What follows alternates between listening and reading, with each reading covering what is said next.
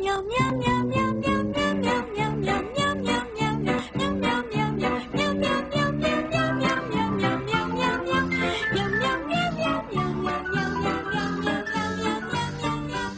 earlier this week, there was a very big science, this is the key phrase, science story out. And the headline is, NASA uses laser to send video over 19 million miles. And that's pretty dang impressive. But let me read you the full headline. NASA uses laser to send video of a cat named Taters over 19 million miles. And when we saw this story this week, both producer Ryan O'Donnell and I both went, what? A cat? Why would you use a cat? But that is why we have Jessica Gale Myrick with us, assistant professor in the media school at Indiana University, to explain this business to us. And it sounds like you have business going on of your own. Yeah, sorry, we're working on that. No. Working families are a thing at Christmas time. I get it. If you've got kids and pets and family running around, that's just how this week is. Yeah, it's true. It's true. We do have pets here, too, but no cats, just 2 dogs. Well, then that makes an interesting question, Professor Myrick, is why cats? And I know this sounds like a very silly question to ask, but if you spend some time researching cat videos and cats and anxiety and cats and happiness, there is a wealth of information out there that cats, for some reason, are just really good for our health in 2023. Yeah, there's a lot of research that shows that petting a cat physically, if you own a cat, that can help reduce your stress levels. But my research looks at why do people watch cat videos, and one of the reasons is that a lot of people find them cute, but even if you're not a cat person, you can still find them funny.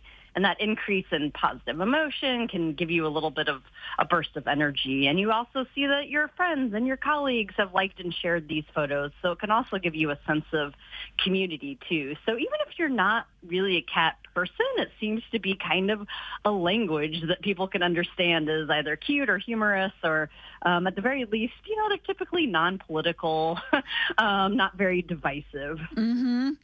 Professor Myrick is an assistant professor in the media school at Indiana University. So when did researching, studying, and being an expert in cat videos become a thing? 2 years? 3 years? How long have you been doing this? Well, I published the study on why people watch cat videos in 2015.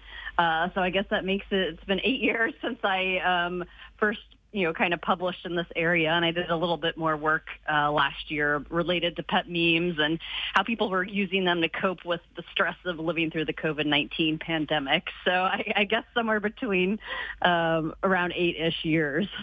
Now, is this not a little odd, though? You just said that you have dogs and not cats. Right. Yeah, I was so interested in why people were watching cat videos because I wasn't necessarily a cat person. And so it became sort of an insatiable curiosity that I was trying to figure out why they were so popular. And so when you're looking at your research, we must be more inundated with them even now, more so than 8 years ago, because 8 years ago we had Facebook, but now we have Facebook and we have Instagram and we have TikTok. And so is our obsession with cat videos getting crazier? That's a great question. On YouTube, if you upload a video, you have to pick one of 10 categories, and one of the categories is pets and animals. And, I think because there are more people using social media, more platforms, you're just inevitably going to see more pet and cat content out there. There are cat and pet influencers, but there were also 8 years ago, Friskies used to have this list of the top cat accounts on social media that they kept. So, there's probably a lot more out there, but there's also a lot more of other stuff too. So it just depends on, the algorithm, whether you're going to encounter the cat video online or not. Well, and speaking of the algorithm, I have never been a cat person. I grew up with a dog, with a schnauzer. But a few months ago, as a joke, I sent my son this cat video of a hairless cat, and if you have a hairless cat, I'm just going to be honest. It was the freaky deakiest looking thing I've ever seen. And then I was inundated with these hairless cat videos. And I could show it to you. A couple weeks ago, I sent my son a note and I said, this one's kind of actually cute. I've pivoted from thinking they're creatures from outer space to thinking, he's not so bad. Yeah, in psychology, there's something called the mere exposure effect. And once you see something once, you're exposed to it, our brains tend to be ever so slightly more attracted to it. You sort of assume it's safe because it popped back up and it hasn't hurt you from an evolutionary standpoint. It's not, a poisonous plant or a deadly animal. So our brains are really hardwired to the more often we see something, we tend to like it more, even if we don't quite realize it. But it seems to be that, you saw it enough that they did start to grow on you. It did. And where does cat video research go in 2024? What's next for this phenomenon?